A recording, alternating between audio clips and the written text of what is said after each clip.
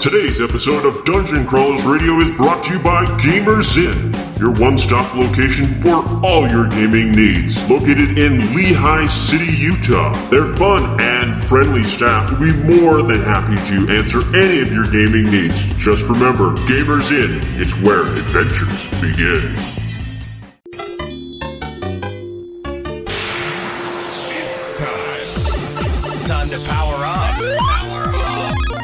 Autobots, roll out! Broadcasting live from the DCR studio. Oh yeah! The Geek Revolution starts here. Excellent! Get ready for the #1 hit geek radio show out there. Well, it is impressive, isn't it? Because it's time for Dungeon Crawlers Radio. Let's get ready to rumble!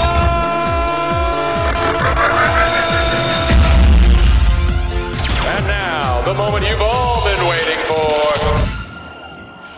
All right, everyone, welcome to another exciting episode of Dungeon Crawlers, where we're here with Jason and Merle, the geniuses behind Top Secret, which is a new Kickstarter that's out. Well, it's not really new. It's kind of a reinventation of a previous role-playing game, correct?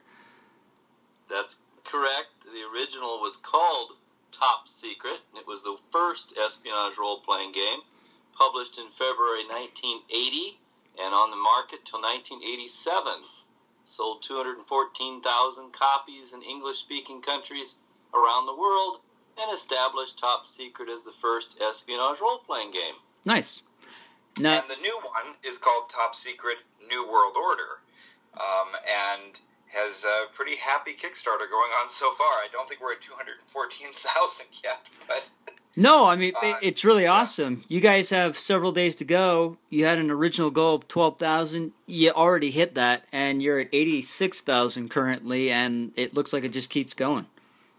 Well, we were really lucky. We hit our goal in the first half hour, and I think we've had about 1,200 people so far. So, as Merle said, there were 214,000 people the first time, but that was over a few years, and I think we've got time to catch up. Yeah. Well, I'm also told that the number of backers will increase as we approach our 30th day, and we're only on, our 12th day right now. Yeah. So very pleased with the first 12 days results. Well, I know with Kickstarter, a lot of people jump in at the last couple days because they're waiting to see if it actually funds. The nice thing is, you guys have already funded, so no matter when anyone jumps in, they know they're getting this game. Yeah, and one thing we're doing about our Kickstarter, it's funny, a couple of people have said, well, I want you to do stretch goals, or why don't you do more things? But this is our first time kickstarting. It's not our first time publishing, but it's our first time kickstarting. And so we wanted to keep it really simple and make sure we didn't promise anything that wasn't already finished. So it's all ready to go to the press. We're just, we're doing some updates and letting people know how everything's going. But we're really we want to be the responsible ones who everybody says, wow, they delivered when they said they would. Yeah, I'm still waiting on one that was supposed to deliver like last October. So, yeah, it happens. Yeah, I've forgotten about a couple of the ones that because I back a lot of Kickstarters, and there's a couple where I'm like, oh, wow, look what I just got in the mail from 2 years ago. Yeah. What also was encouraging for me, people said, I want add-ons. I want the hardback rules, which are only available on Kickstarter, or I want additional agent dossier sheets. We're very pleased to sell those as add-ons. So this is above and beyond the first 6 days of Kickstarter. A lot of requests for more, and that was wonderful. Yeah. Now, you guys have a unique name, which kind of disappeared from the face of the earth, and it sounds like it's coming back, but it's TSR, which kind of disappeared for a while. Oh, yeah. Well, I should probably talk to that one. Please. So we're a different TSR. Yes. We're a completely new entity. There's no business relationship to the old one. I think most people who followed the gaming world, especially going back that far, know that TSR, the original company, was bought by Wizards. Yeah. Really what Wizards did is they saved it. I mean, Dungeons & Dragons would have disappeared if it wasn't for Wizards of the Coast. If it wasn't for Peter Atkinson's just, love of the game and his desire to keep this thing alive. So he really was the savior of the hobby. But they, of course, they do Dungeons & Dragons, they do all their things, they are Wizards of the Coast, and they eventually let the TSR name just lapse. They just weren't using it, and as trademarks go, these things, they abandon after a certain period of time.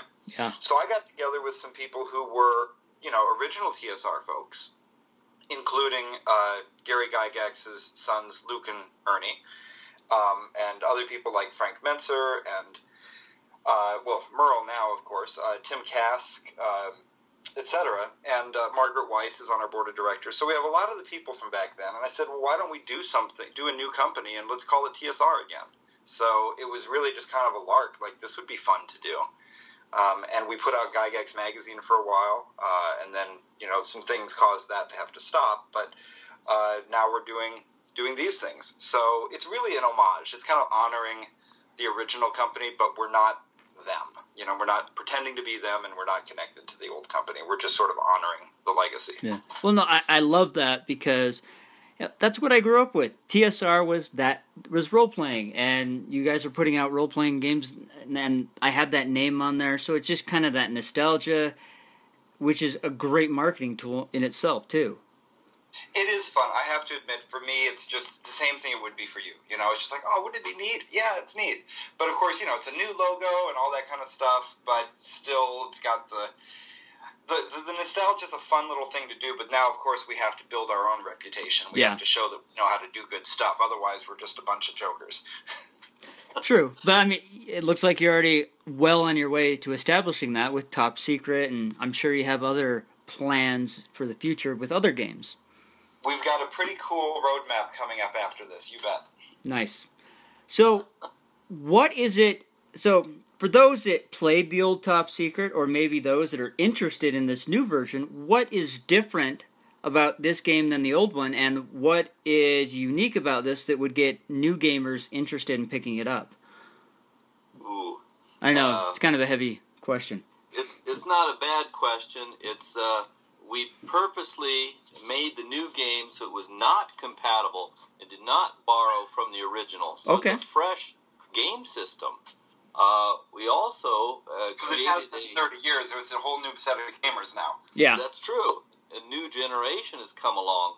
The attributes have changed, and instead of being a fixed value, they are actually a die, meaning a D4, D6, D8, D10, D12 die for attributes. So that's a way different way of assigning values to things. They also have tradecraft dice and asset dice. Again, D4, D6, D8, D10, D12. So there's a system, a gaming engine that's been designed called the Lucky 13 system. And if you combine your attribute die with a tradecraft die and an asset die, you must meet or beat a 13 to succeed at the tradecraft task. And this is everything from successfully shooting someone to successfully jumping out of an airplane and landing with a parachute. So a whole new, what should we call it, engine for figuring things if they're successful or not. And that's just one of the big changes that has occurred with this game system.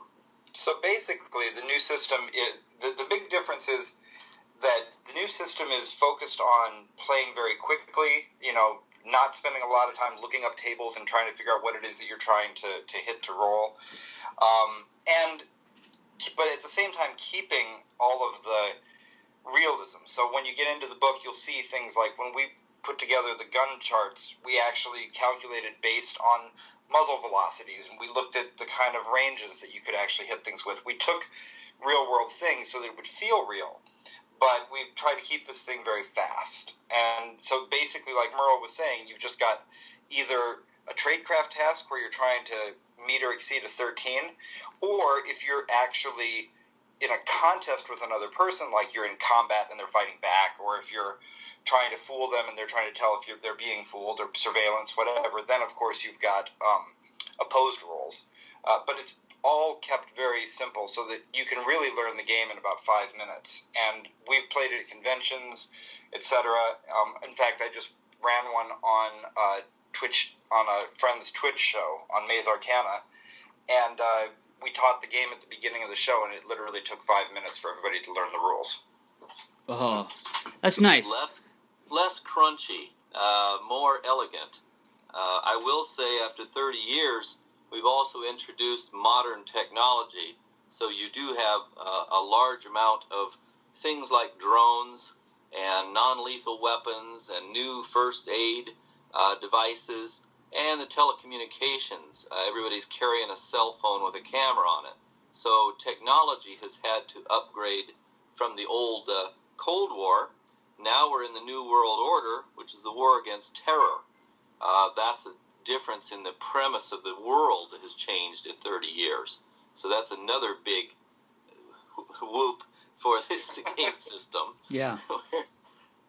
So, well, I think. Go ahead. If one other thing, if I could. So, having Merle as the author means that people who like Merle's work are going to get Merle's work again. You can't, it's there. It's all of the fun different devices and tables and intrigue and all of that. But when the first Top Secret was written, Merle was when he started, he was a freshman at Iowa State University, and nobody had ever written an espionage role-playing game before. So, hopefully, there's a few things to learn between 1980, or actually 1975, and today. Yes, including we asked Alan Hammock to be the editor for this work. He was the editor of the original Top Secret. He and I hit it off. Over the years, he was my editor and also my supervisor when I worked for TSR. And now we're back to being colleagues again, and I'm still a designer and he's the editor. So there's some symmetry has occurred there. Shall I mention the rest of our immediate design team, Jason? Let's give everybody a shout-out. Well, I'm going to tell James Carpio's name. James Carpio is the one that came up with the Lucky 13 combat system, and is working so well, we're looking at future product line using that engine. James Carpio is over there in Massachusetts playing this weekend at, Connecticon, or whatever they call their convention. Yeah, it's actually in Connecticut at Connecticon, yep. Yes. I mentioned Jason Elliott. He had something to do with this. He and I have hit it off, and it seems to be working very well for both of us. I will just mention you briefly because you're such a big publisher. But we take a lot of ideas and bounce them off each other, and that's very valuable to hear somebody. What do you think? Well, what do you think? And we bounce things back and forth. Chad Parrish, he's out of the Chicago area. He is a founding member of the Dead Game Society, and he sought me out and wanted to do an interview because Top Secret was no longer available, and did an interview, and really has been playing the original Top Secret at conventions longer than I have. He's been around playing it so long. We've asked him to do some writing on this project as well. Yeah, he wrote the introductory mission. That's correct. White Queen is the introductory mission in the box. And Tradecraft. I stole a lot of Tradecraft from Chad, so with his permission, he was honored. Also, they have AJ Davenport helped design the administrator screen with all the little tables and charts you need, including the what is it called? The tension track. We talk about the Lucky 13 system. Well, if you fail, sometimes the tension gets worse, and then you move a little marker to the number 14 and 15. Things get more difficult to perform if you fail at the earlier lower numbers. So the tension track is on the administrator screen, and Mr. AJ Davenport is the designer of that screen.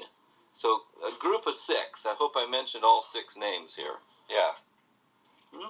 No, that's fantastic. Now, do you find it difficult to work together? Because it sounds like you're spread out. all over the place. I mean, how does that work? We're in 4 time zones. It's wonderful. Oh, even better. There's this thing called the internet, and we discovered we could use it to communicate across time zones. Time and space are like all brought together in one place at one time. I'm being facetious because there was no internet 30 years ago. Oh, no, I understand. So we met at conventions. We meet online. We zap manuscripts back and forth. Jason keeps changing where the documents are being sent to, I think, so no one can catch them and reproduce them. And it's not just us 6. We asked for, one day we wanted playtesters, a beta group playtesters. And we, thought we'd get a dozen playtest groups. And after 117 groups signed up, we had to shut off the request. So this thing's being playtested coast to coast and possibly overseas by internet before it goes to press. So I'm very pleased with the design team, which extends to game masters, administrators all across the United States, if not the world. Yeah. Now, did you find with all the beta testers a lot of suggestions or concerns they have really valid, or were... Oh, yeah. Yeah? Absolutely. I mean, here's the cool thing about a game like Top Secret when you're doing a modern espionage game. A lot of our players have got specialized knowledge of their own. We've got Paraj, who is a bio engineer of some sort. Forensic pathologist, I think. Thank you. He's a forensic pathologist, exactly. We've got guys who have been special forces. We've got guys who have done one of our players did security with the Nuclear Commission at the UN. Yeah. They know more than we do, and so about some of their specialized things. So they really come in on that. And then other things, just people have great mechanic suggestions. Really, you need to test something a lot and kind of work out the kinks and be willing to listen, because there's great ideas out there. That's fantastic. I like that. It seems like a lot of gaming companies are doing that. I know Wizards did that for their 5th edition, and they really took the input. And it shows. Yeah, because it shows. That's why 5e was so good, because they tested it so much. Yeah, 4th edition. Oh, yeah. But I think when companies do that, they come out with a much better game, because gamers do see things. They this is broken. They explain how it could be fixed. They give suggestions instead of just saying, "This sucks. This is crap." They say, "No, hey." Sometimes they say that too. Yeah. Okay, you're right. But more often than not, they're willing to offer a suggestion or their insight how it can be fixed. Well, it's funny because obviously not everybody has the same things to suggest, and some suggestions don't go through. Mm-hmm. I mean, a couple of people early on had said, "Oh, gee, I don't know if I want to do the dice stepping approach. Can't I just have percentile dice for everything?" But this was before they played it. They just looked at the rules and said that, and then of course after a couple playtest sessions, they were like, "I'm sorry, it was super fast and I like it." So nice. It's always fun when you have a fast-paced game. There are some systems out there that take a while, and it can be grueling. But when you have something fast and easy, it just makes the play experience so much more fun. At least in my opinion. Now, it's not a story game. I don't want to give the impression that we're doing something like Fiasco or whatever. It's not. The rules matter.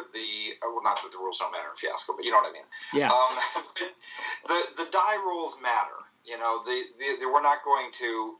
You can't do anything just because it's a good narrative. But at the same time, it is a very fast-paced game, and like I said, it's one you can pick up really quickly, which I love. I love being able to teach it to somebody without having to make them, sit through an hour-long lecture from me. So, we've got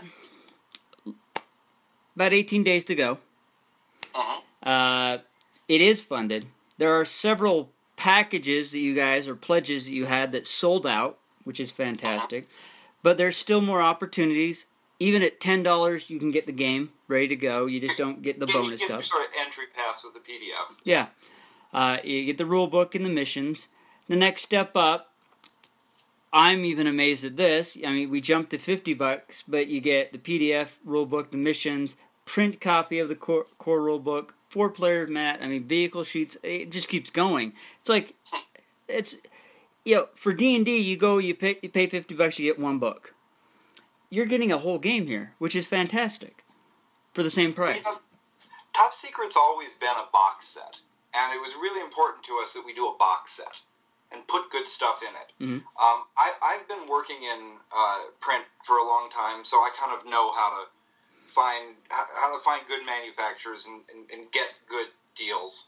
So we were able to put things in, like even the GM screen is so nice. We call it the administrator screen, but it's a nice horizontal 3-panel fold, really thick, like the same as you get from Wizards, right? Yeah. I'm super happy with the quality of the stuff. We've already been sent pre-production samples, and we did put a lot in there because it makes it fun. It's cool to get a big heavy 3-pound box and get all that cool stuff for $50. Yeah. So we figured let's do it. That's awesome. So, this is going to fund, and everyone can expect it by November. That is the plan. Yes. So, I'll give you the details if you care, but yeah. Yeah, I mean, for those that are thinking, hey, what can I get someone for Christmas? Hey, this might be the thing. Well, I want to talk to that one. All right. This is probably important that I do say the details, because the way that the plan is working, if you wanted to buy this as a Christmas gift, it's probably going to be okay, but I don't want anybody to do it with the expectation that this is coming from, Hasbro or somebody, and it's all perfect, and it absolutely will be there, and then they get mad at me when Santa Claus doesn't show up. So okay. I'm going to give the exact details. I'm going to be really transparent about this. So when this Kickstarter ends, we will be sending it to the printer about a little over 2 weeks after that, because we have to get the money from Kickstarter. It takes them a little while to send it.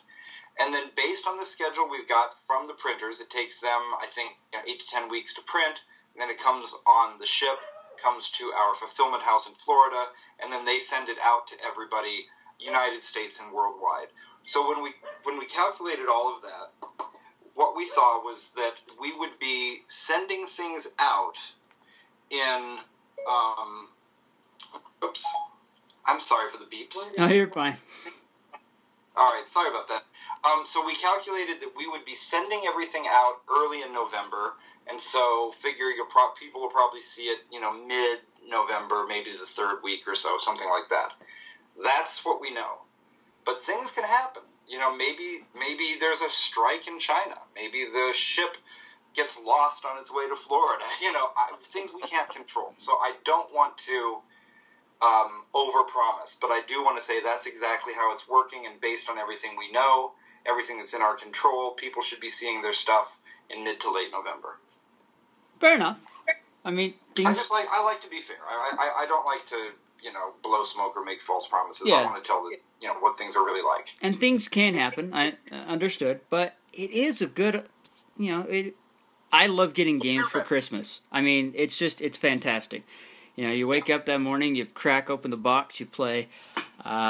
So it's always a fun thing. It's a heavy box. I like that it's a heavy box. That makes me happy. Yes, that's a great thing. So, with that said, I'm just going to encourage everyone to run out and pick up this, help fund the game. It's already funded.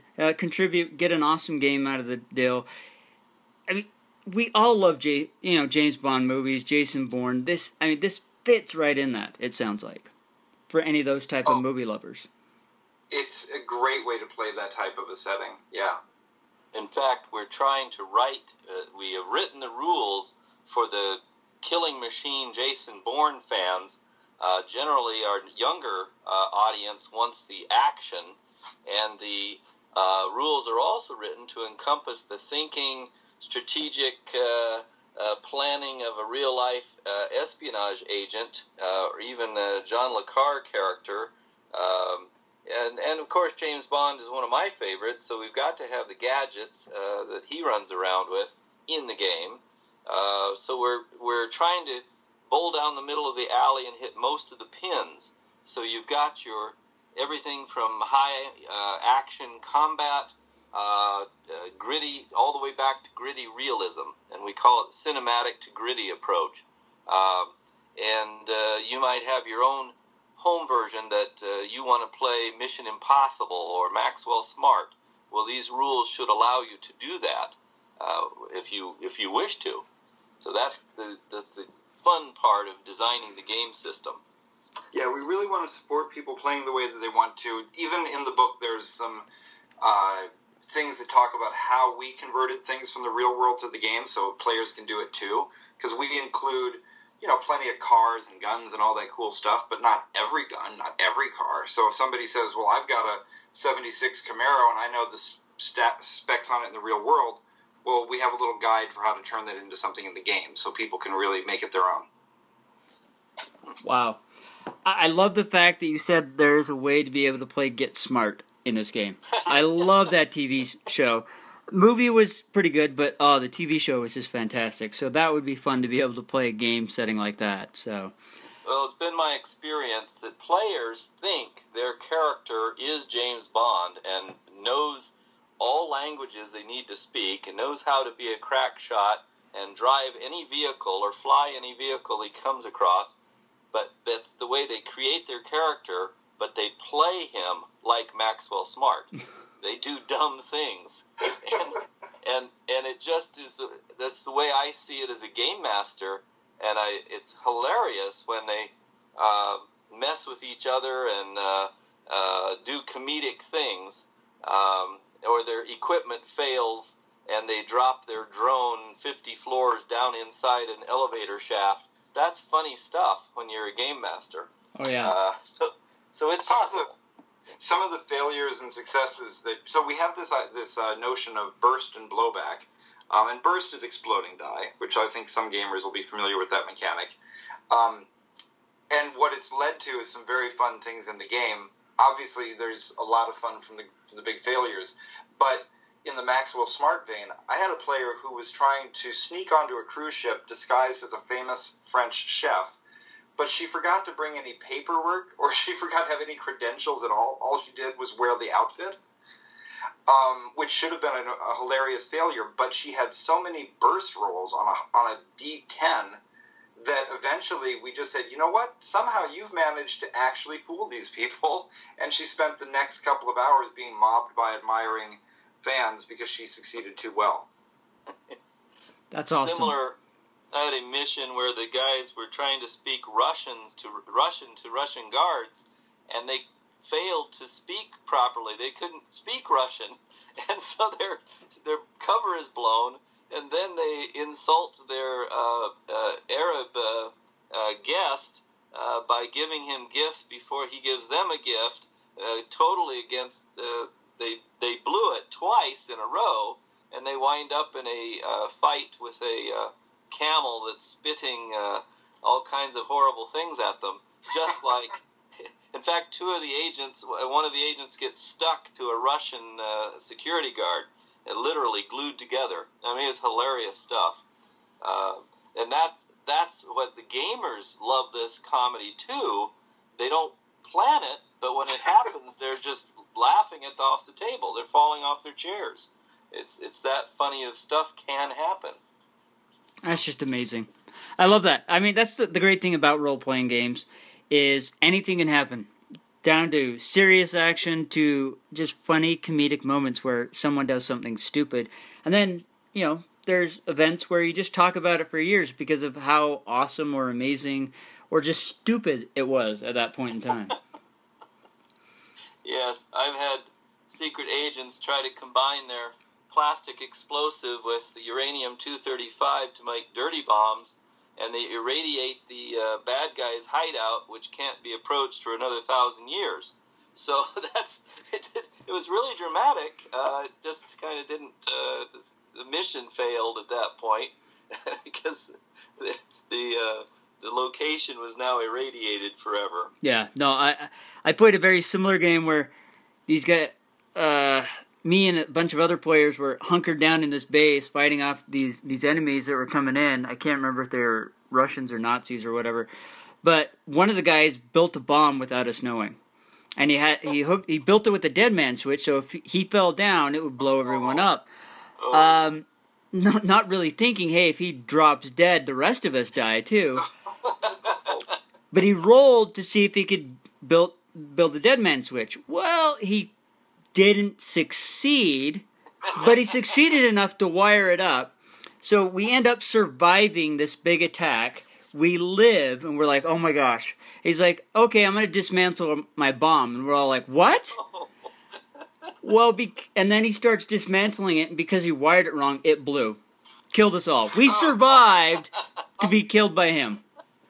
I love it. Yes, I do too. So, yeah. That's great. But it's fun moments like that. You're just like, okay, all right. And then we talk about it forever, so. Yeah, I know. It's great to have the stories. It is. All right, so it's coming out.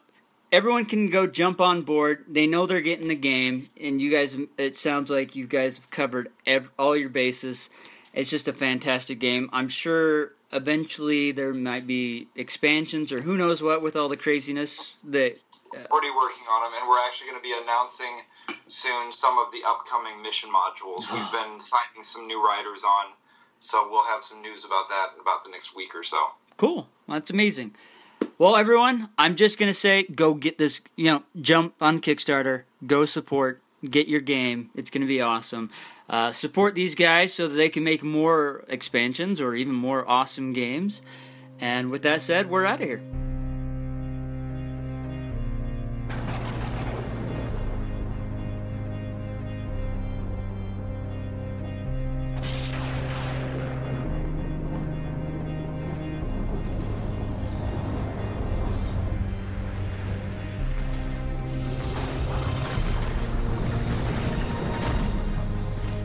Just because the world is without fuel doesn't mean it can't burn. Union Forest has unleashed a dragon upon the world, and it's hungry. Henry Morgan has to save his brother and face the dragon.